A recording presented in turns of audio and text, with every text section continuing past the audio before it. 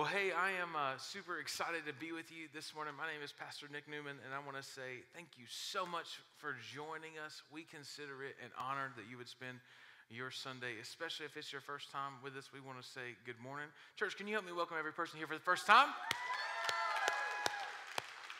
And hey, for those of you who are tuning in online with us, we are excited that you're here today as well. We believe here at Propel that church online is a supplement, not a substitute. So if you have the chance to get into the house on a Sunday morning, you've actually got time, if you're local, to get ready for the 10:30. So we'd love to see you in-house today, because we believe God's got some incredible things to do. Now, we are in week 2 of a message series called Run With It.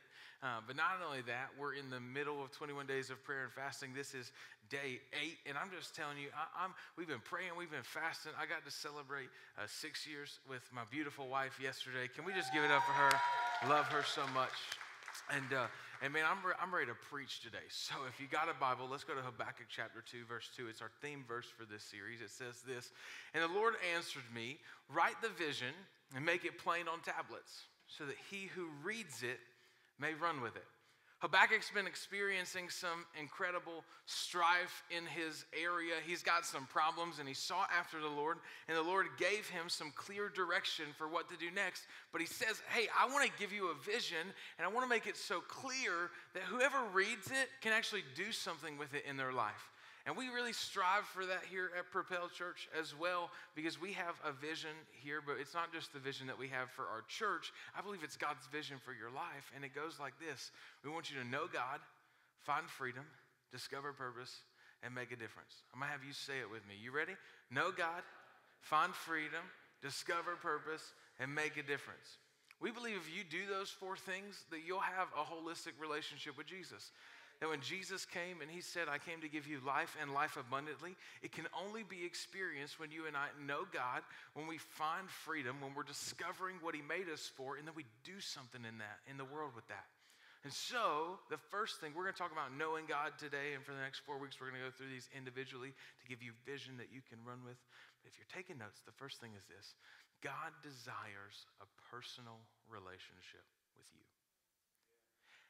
And like for some of you, when you hear that, this personal relationship aspect, you're like, no. But see, God doesn't, like, does he know what I've done in my life? Does he know the mistakes I've made? Does he know the way I used to think about him, or the way I used to talk or act? Or yeah. God knew all that, and he chose to love you anyways. Like, that's the good news of the gospel, is that God desires a personal relationship with every single person in this room. From the foundation of the earth, the way God created you and I was for a personal relationship. And I love church attendance, but can I just tell you, church attendance is not where it stops. Because God wants to personally connect with you. And there's a man by the name of Nicodemus. If you have a Bible, go with me to John chapter 3. That's where we're going to hang out today. But in John chapter 3, we find the story of a man named Nicodemus, and he's searching, he's seeking, he's looking for some answers, because he's got some questions. And I think some of you are in here today, and you've got some of those same questions. You don't really know how God works, and you're kind of exploring faith. Hey, we want you to know that this is a safe place where you can belong before you believe, and you can even belong before you behave. Can I get a good amen? Right, like we just believe it, that God desires a personal relationship with you, and we're honored that you're here. So if you have a Bible, John chapter 3, verse 1, I'm going to dive right in. If you don't have a Bible, it's going to be available on the screen, or thanks to the generosity of this amazing church, we have free Bibles that we'd love to put in your hand.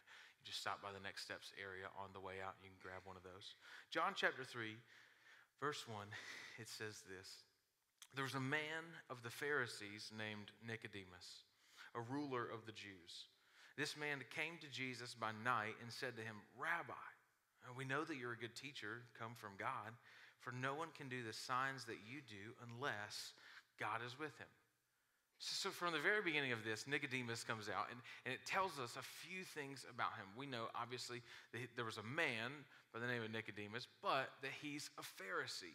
Now, Pharisee in this time period was a member of this ancient religious sect. They were distinguished by this strict observance to the traditional and written laws. So here's what the religious leaders did: is every law that you ever find in the Bible, they were like, yep, we're doing it, doing it. Checklist religion. I've got to follow all these laws. It's very strict. It's very tight. And commonly, these guys would have this pretentious nature about themselves. They would look at other people who were sinning or look at other people who didn't live like they lived, and they would look down on them. And normally, we would go, oh, Pharisees are terrible, right? Because Jesus is looking at Pharisees. He rebukes Pharisees over and over and over again. However, I think most of us live our lives like Pharisees. Because sometimes when you become a follower of Jesus and you get saved by grace, you look at other people who are still stuck in sin and you look down on them for getting the grace that God gave you. And Jesus is actually there's something different about Nicodemus too, because if you go to John chapter 2, Jesus has gone through this thing where he's rebuking Jewish leaders. He's rebuking these people saying, man, you talk about me, but you don't know me. You've been waiting for me, but you've missed it. And then we see Nicodemus come to Jesus. There's something different about Nicodemus. Man, Nicodemus was doing all the right things, but something inside of him was still missing. He was doing all the right stuff, and he comes to Jesus by night. It's no coincidence. Pull up John chapter 3, verse 1 more time. It says that this man came to Jesus by night. Why? Because you know when your friends are sleeping? At night. He didn't want nobody to know. See, because these Pharisees couldn't figure out whether or not Jesus really was who he says he was. And Jesus isn't just coming by God. Jesus is God. Jesus is God in the flesh, and he's come to not just do some great stuff. He's come to save the world. And Nicodemus is afraid of what his friends might think if they know that he's seeking after God. And some of us are in that same position. You made this 2020 decision that you were going to get back in church, and you made this declaration, hey, I'm going to do it, but you're still trying to approach God in secrecy. And God doesn't operate in secrecy. He says he comes to Jesus by night, and he looks at him. He says, Rabbi, we know you're a good teacher, but he's not just a teacher. He's fully God. And Jesus, if Jesus for you and I is just a good teacher for us, then he might change your behavior, but he won't change your life. Like he might change your attitude, but it doesn't change your eternal security. So we need to know Jesus as a personal Lord and Savior. But here's the good news about Jesus.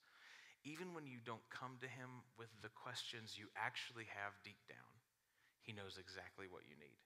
Because in the next verse, verse 3, it says this. This is what Jesus said. So Jesus replied, truly, truly, I tell you, no one can see the kingdom of God unless he's born again. Now, did Nicodemus ask him a question? Nope. He flattered him. He said, man, we know that you're this incredible Jewish leader and that you've been doing all these great things. We know that, but Jesus just comes out the gate. He says, look, here's what you want to know. Deep down, the answer that you have, the question that you're looking for is, how do I make it to heaven? Like, what does the kingdom of God look like? We've been waiting for this for so long. We've been looking for this. And Jesus says, unless you become born again, you won't see it. How can a man be born again when he's old? Nicodemus asked. Can he enter his mother's womb a second time to be born? So the first time I read this passage of scripture, I kind of looked down on Nicodemus. And I was like, Nicodemus, come on, man. You don't get it? Jesus is trying to tell you, all you got to do is be born again. Here's the problem. If you dig in to look at what it means to be born again, you're going to end up more confused than you started. Because sometimes we don't understand this God thing. His ways will forever be higher than our ways. His thoughts will be higher than our thoughts. When Jesus looks at Nicodemus and says, you have to be born again to see the kingdom of God. I just want to we'll leave that verse 3 up because I want to break it down for us. The first thing we read is no one can see. There's another passage that says, for all have sinned and fallen short of the glory of God. In other words, there's a separation between where God originally created us and where we are now because of sin. No one can see the kingdom of God unless, that's conditional, he is born again. That there's this transformational thing that happens inside of each and every single one of us. And what God doesn't want for you and I to do is to be like a Pharisee, to just go through the checklist and try and keep all the laws. We have to experience a transformation in our lives. And so if you're taking notes, the second thing for you is this: we become born again when we acknowledge Jesus as Savior. We become born again when we acknowledge Jesus as Savior. Notice that what Jesus doesn't look at Nicodemus, who has worked his entire life. He's been spending a ton of time just working and striving to get access to God. No. Jesus doesn't say, work a little bit harder, do a little bit more. He says, you must be born again. In other words, there's got to be something that takes place outside of your control. Because let me ask you a question. How many of you got to control your birth? None of you. So what Jesus is trying to do to Nicodemus is to show him that this seeing the kingdom of heaven, this new vision that he's going to have, will only take place if something happens outside of himself. In other words, there's got to be an act of God.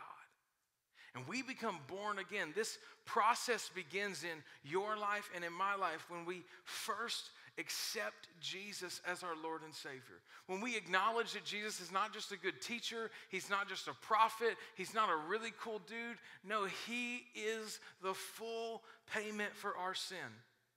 And what we see is when he says that no one can see the kingdom of God. What's the kingdom of God? It's the regeneration of God's original design. So go back to Genesis 1. Genesis 1, God creates everything in perfection. And God's plan for your life and my life is to recreate that. But you can't see it unless Jesus is your Savior. There's this new vision that takes place. So we'll keep reading in John 5. I tell you what, though, hold on. So, you know, we're talking about Jesus as Savior. So John 3:16, incredible passage of Scripture. Right, so it is, for God so loved the world that he gave his only son. Now, that's probably one of the most commonly recognized passages of Scripture in the entire Bible. That falls right into the middle of Nicodemus' story. And most of us don't realize that. See, God is talking to Nicodemus because what he wants him to understand is that God has a global plan for the world and an individualistic plan for every single person in the world. So, for God so loved the world is a global thing. But whosoever believes in him is individualistic. So you and I have to get that, yeah, God desires a personal relationship with us, but he also desires a personal relationship with everybody else in the room. And Nicodemus's walk with God up until this point has all been based on the group he's a part of. So he thought his eternal security was found in being a Pharisee. Maybe, okay, fine. Maybe being a Pharisee was not enough, but he's also a Jewish man. And as a Jew, they would have been known as God's people. If you ever needed a golden pass to heaven, it would have been being a Jew. And everybody knew it. And Jesus is saying, hey, you're never going to see it unless you're born again. Like if you don't experience transformation, there's no way you get access to heaven. So verse 5 says this: Jesus answered him, most assuredly I'd say to you, one is born of water and the Spirit. Unless one is born of water and the Spirit, he cannot enter the kingdom of God. That which is born of flesh is flesh, and that which is born of spirit is spirit. Now, sometimes people will say, all right, so what Jesus is talking about here, you got to be born of water and the Spirit. It means you got to get baptized. That's not it. Born of water is a physical birth. You've got to experience physical birth, and the good news is you've all done it, right? Right, like that's happened. Check, done. Second thing, you got to be born of the Spirit. Right. In other words, there's got to be something new that happens in your life. And so what happens in your life and mine is that we first accept Jesus as our Lord and Savior. We surrender our life to him. But next thing is that transformation happens in our life when we receive the Holy Spirit. So God, we have a God who exists in three parts: Father, Son, and Spirit. You can see all of them at work in John chapter 3. You just go back and read it on your own time. But God the Father loved us so much that he would send his son to save us. But the work of the Holy Spirit is to transform us.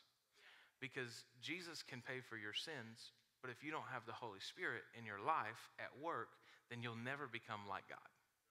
You'll never become the person God created you to be. Because there's nothing inside of you because of sin, because sin separates us, there's nothing inside of us that draws us to God's plan and purposes outside of the Holy Spirit. So we receive the Holy Spirit. Some people go, like, I'm really cool with God. Actually, I don't know about God the Father because, sometimes we have father issues growing up, and I'm cool with Jesus, right? I'm great with him. He paid for my sins. I love that. The Holy Spirit thing, that's a little weird to me, and I don't know if I'm really on board with it. Do I need the Holy Spirit? But you don't need the Holy Spirit. Let me rephrase it. I don't just need the Holy Spirit for my life. I need the Holy Spirit to make it through Walmart, right? Like I need the Holy Spirit to make it through 85 traffic. I need the Holy Spirit in the middle of my marriage because I need something in me that changes me from the inside out, that draws me to the plans of God, that calls me to holiness, that calls me to all that God has for my life. I need the Holy Spirit in my everyday conversations because without the Spirit, I'll throat punch somebody. But with the Spirit, I can pray for my enemies. I can love those who persecute me. I can give grace to those because I realize grace has been extended so much to me.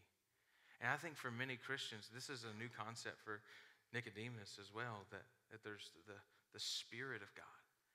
Because before Jesus pays for sin, the Spirit of God isn't placed inside of people. It just dwells within a specific region or inside of some curtains in the temple. Now God wants to put himself inside of us to give us. This is what, look at what Acts chapter 2, verse 38 says. It says, Peter said to them, repent and each of you be baptized in the name of Jesus Christ for the forgiveness of your sins, and you will receive the gift of the Holy Spirit. As if God paying for our sins wasn't enough, God says, I've got another gift for you, and it's the Holy Spirit. And Jesus even looks at the disciples and he says, hey, I need to make sure I'm going to go be with the Father, but don't go do ministry. Don't go out until you receive the Holy Spirit. Why? Because when you and I work without the Spirit of God in our lives, it may look fruitful, but it's fruitless. Like it may have the external appearance of things going really well, but it doesn't make a difference in the world. When you and I have the Spirit of God that calls us to the things of God, man, you and I are changing daily. This new birth is that you and I are experiencing new life. That 2 Corinthians 5:17, if anyone has been in Christ, he's been made a new creation. The old is gone and the new has come. The only way you get to walk in new life is that you receive the Holy Spirit. You've got this thing inside of you. And you know what the Holy Spirit allows us to do? It allows us to know God personally. It allows us, because Scripture even goes on to say in other places that when you don't even know what to pray for, your spirit cries out to God. I don't know if you've ever been there before. I don't know if you sat down broken and hurting, just needed something outside of yourself. The Holy Spirit transforms us. We're grateful because we wouldn't have the Holy Spirit without Jesus. But God exists in three parts for a reason. And I'm going to teach, at some point this year, I'm going to dive really deep into God the Father. But you and I have to not only have Jesus as our Lord and Savior, but we need the Holy Spirit's work in our life. So Jesus is having a conversation with Nicodemus. And on the outset, it looks a little confusing. Nicodemus doesn't understand it. In fact, if Jesus was having that same conversation with us, I doubt we would. He's talking to Nicodemus. Nicodemus is not really asking questions, but Jesus is saying, hey, look, if you want to see the kingdom of God, you came because you're seeking. You've got this desire in you. But if you want to see it, you've got to be born again. You've got to be born of both physical birth and spiritual birth. And you can do that. But then Jesus continues going. As if the metaphor wasn't confusing enough, Jesus then throws this verse in John chapter 3. Verse 7 out. He says, don't marvel that I said to you, you must be born again. In other words, look, it's confusing. I get it. Don't focus on that. Look, the wind blows wherever it wishes, and you can hear the sound of it, but you cannot tell where it comes from or where it goes. So it is everyone who is born of the Spirit. And when I was reading this passage of Scripture, I kind of just stopped for a moment and go, why? We were just talking about being born again. We've got two different kinds of birth. Why in the world does Jesus want to talk about some fast-moving air? Like, why does he want to talk about wind in this moment? But all throughout Scripture, you can find that wind is actually an indicator of the Holy Spirit. And what he's again trying to show Nicodemus, you don't know where it comes from. This thing that happens is going to be outside of you. You're not going to have control over it. You can't tell God what to do or when to do it. This transformation that takes place is going to be something that you may not even understand or see in the moment. Because I wonder how many times you and I start pursuing the things of God, or we're going after the things of God, and then all of a sudden we don't feel like it's working, but God's still working in our life. We don't feel, man, I've been trying to change my attitude. I've been trying to do this, but I just don't see the progress. But man, God is still working. There's been things he's been uprooting in your life that you didn't even know were there. So he talks about wind there. But right now in Nicodemus's life, see, he's a religious leader. And as a religious leader, his life is actually built a lot like a rowboat. This is a canoe. So Nicodemus's life is very strict. He wakes up in the morning and he begins to row. Because he's on a pursuit for God, right? We see Nicodemus, and Nicodemus is coming. He's trying to get to God. He wants to grow in that relationship, but right now, Nicodemus's game plan looks a whole lot like this. I wake up in the morning, read my Bible. Ooh, another side. Don't want to go too far left, because that's what the law of Moses says. And don't want to go too far right, so we're just going to keep praying a little more, and got to make sure we fast several times a month. Keep the Sabbath, and don't do anything on the Sabbath. Your grass can't get cut. Nothing can happen. I'm just going to keep rowing. I'm going to keep working. I'm going to keep striving. I'm going to keep doing. And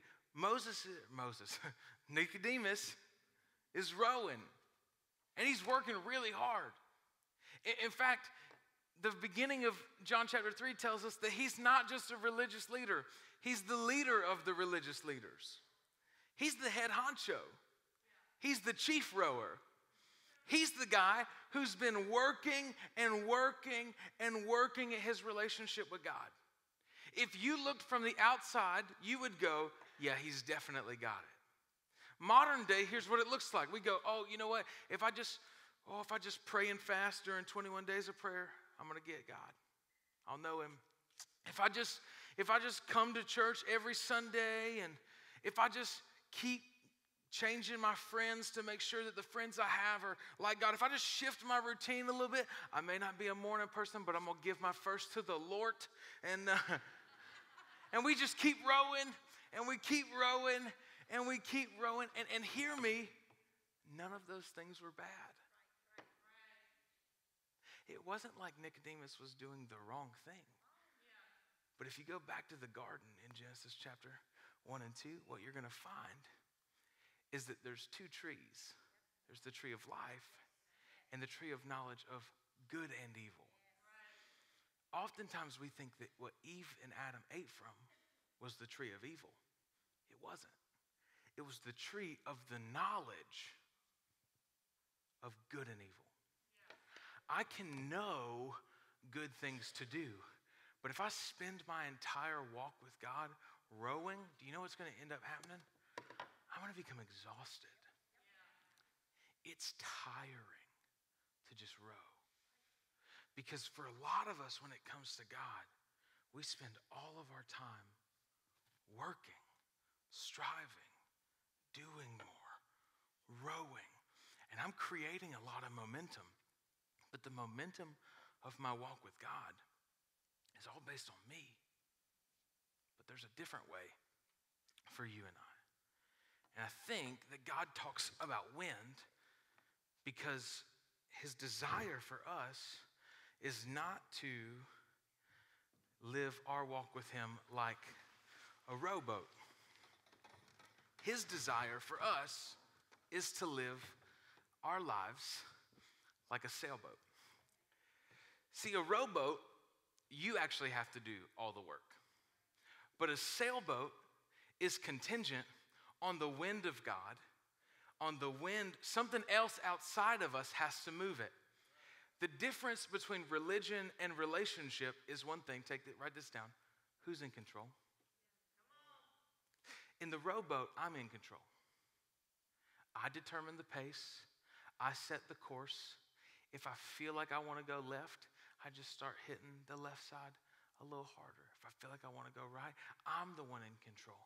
What Jesus is trying to talk to Nicodemus about is a shift in being in control of his life. Because he did really good at following the list. He did really good at rowing. But when you and I enter into a relationship with God through Jesus and we receive the Holy Spirit, our life with him is to operate like a sail. It's to sit and allow the wind of God and the breath of God to move and propel us forward. The interesting thing that I see in this passage of Scripture is the word pneuma is used for wind. Pneuma, if you go back to the Greek, it means breath of God. So Jesus is not just talking to Nicodemus about wind. Can we pull up that John chapter 3, verse 7 verse? Don't marvel that I said to you, look at this, the breath of God blows wherever it wishes. That changes it a little bit. It's not just the wind. What he's saying is, Nicodemus, if you'll stop working for it, if you'll stop striving for it, and you'll just sit in the boat and open your sail, the breath of God will blow through your life. I'll create some things. Look, go back to Genesis again. It's the breath of God that creates. And I wonder in 2020 if God doesn't want to create some new paths for us, but it's not going to be for us working, striving, and rowing. It's going to be because we sat and we opened our sail to say, let the breath of God move something in my life. Let me ask you a question. Are you a rowboat or a sailboat?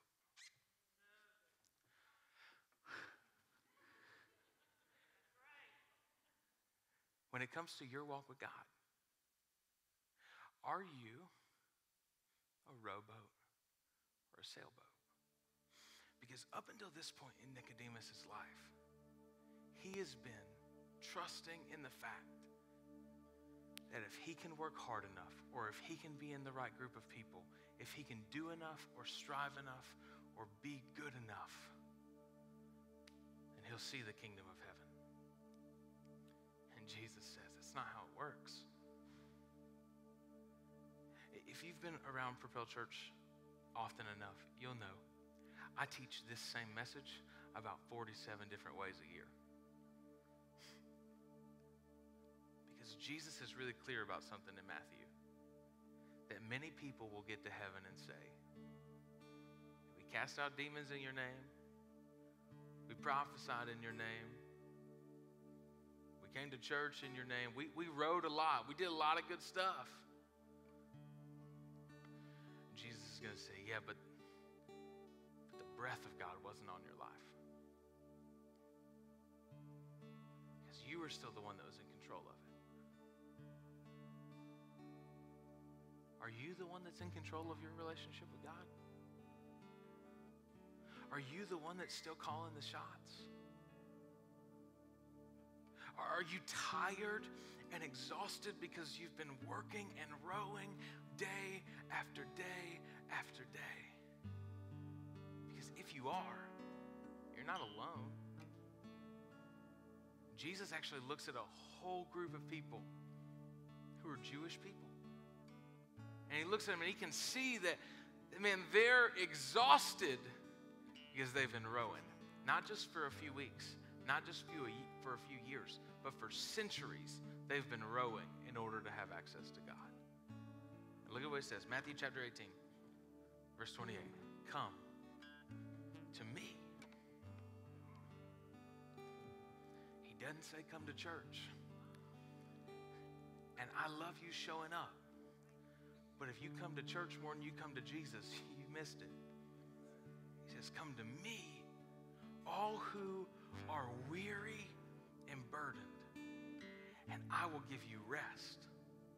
Take my yoke upon you and learn from me, for I am gentle and humble in heart. If you and I aren't careful, what will end up happening in our efforts to row and get closer to God is our hearts will become hardened towards people who can't row at the same pace we row. Jesus says, I don't work that way.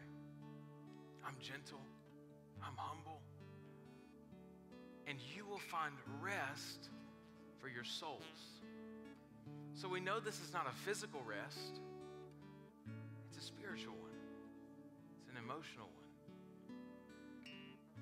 For my yoke is easy and my burden is light. For some of us in here, we've been working really hard. Nicodemus wasn't an outsider. Man, Nicodemus was a normal dude. Nicodemus was a churchgoer. Nicodemus was rowing and rowing and rowing, and I bet he even enjoyed it. But he still missed it. Because he settled for something good instead of something that was God. And I would hate for you and I to get to the end of our life and realize that we've been working for something for so long that could have simply been received by just opening up the sails of our heart and accepting Jesus as our Lord and Savior. So for just a moment, with every head bowed, every eye closed in the room, I want to create an opportunity for you to respond. For you to say, hey, you know what? I'm a lot like Nicodemus. I've been rowing, I've been working, I've been striving, but this year I'm going to do something different. I'm going to allow God to transform my life by opening the sails of my heart to Him. If that's you in this room, would you just simply indicate that for a moment by throwing your hand in the air and saying, hey, that's me. I see those all around this room. All around this room. We're not going to work for it. We're going to rest in it. Come on, church, do me a favor. Everybody says this prayer after me. Dear Jesus, today I give you my life. I place my hope and trust in you. Thank you for dying in my place so that I could have new life. In Jesus' name, amen.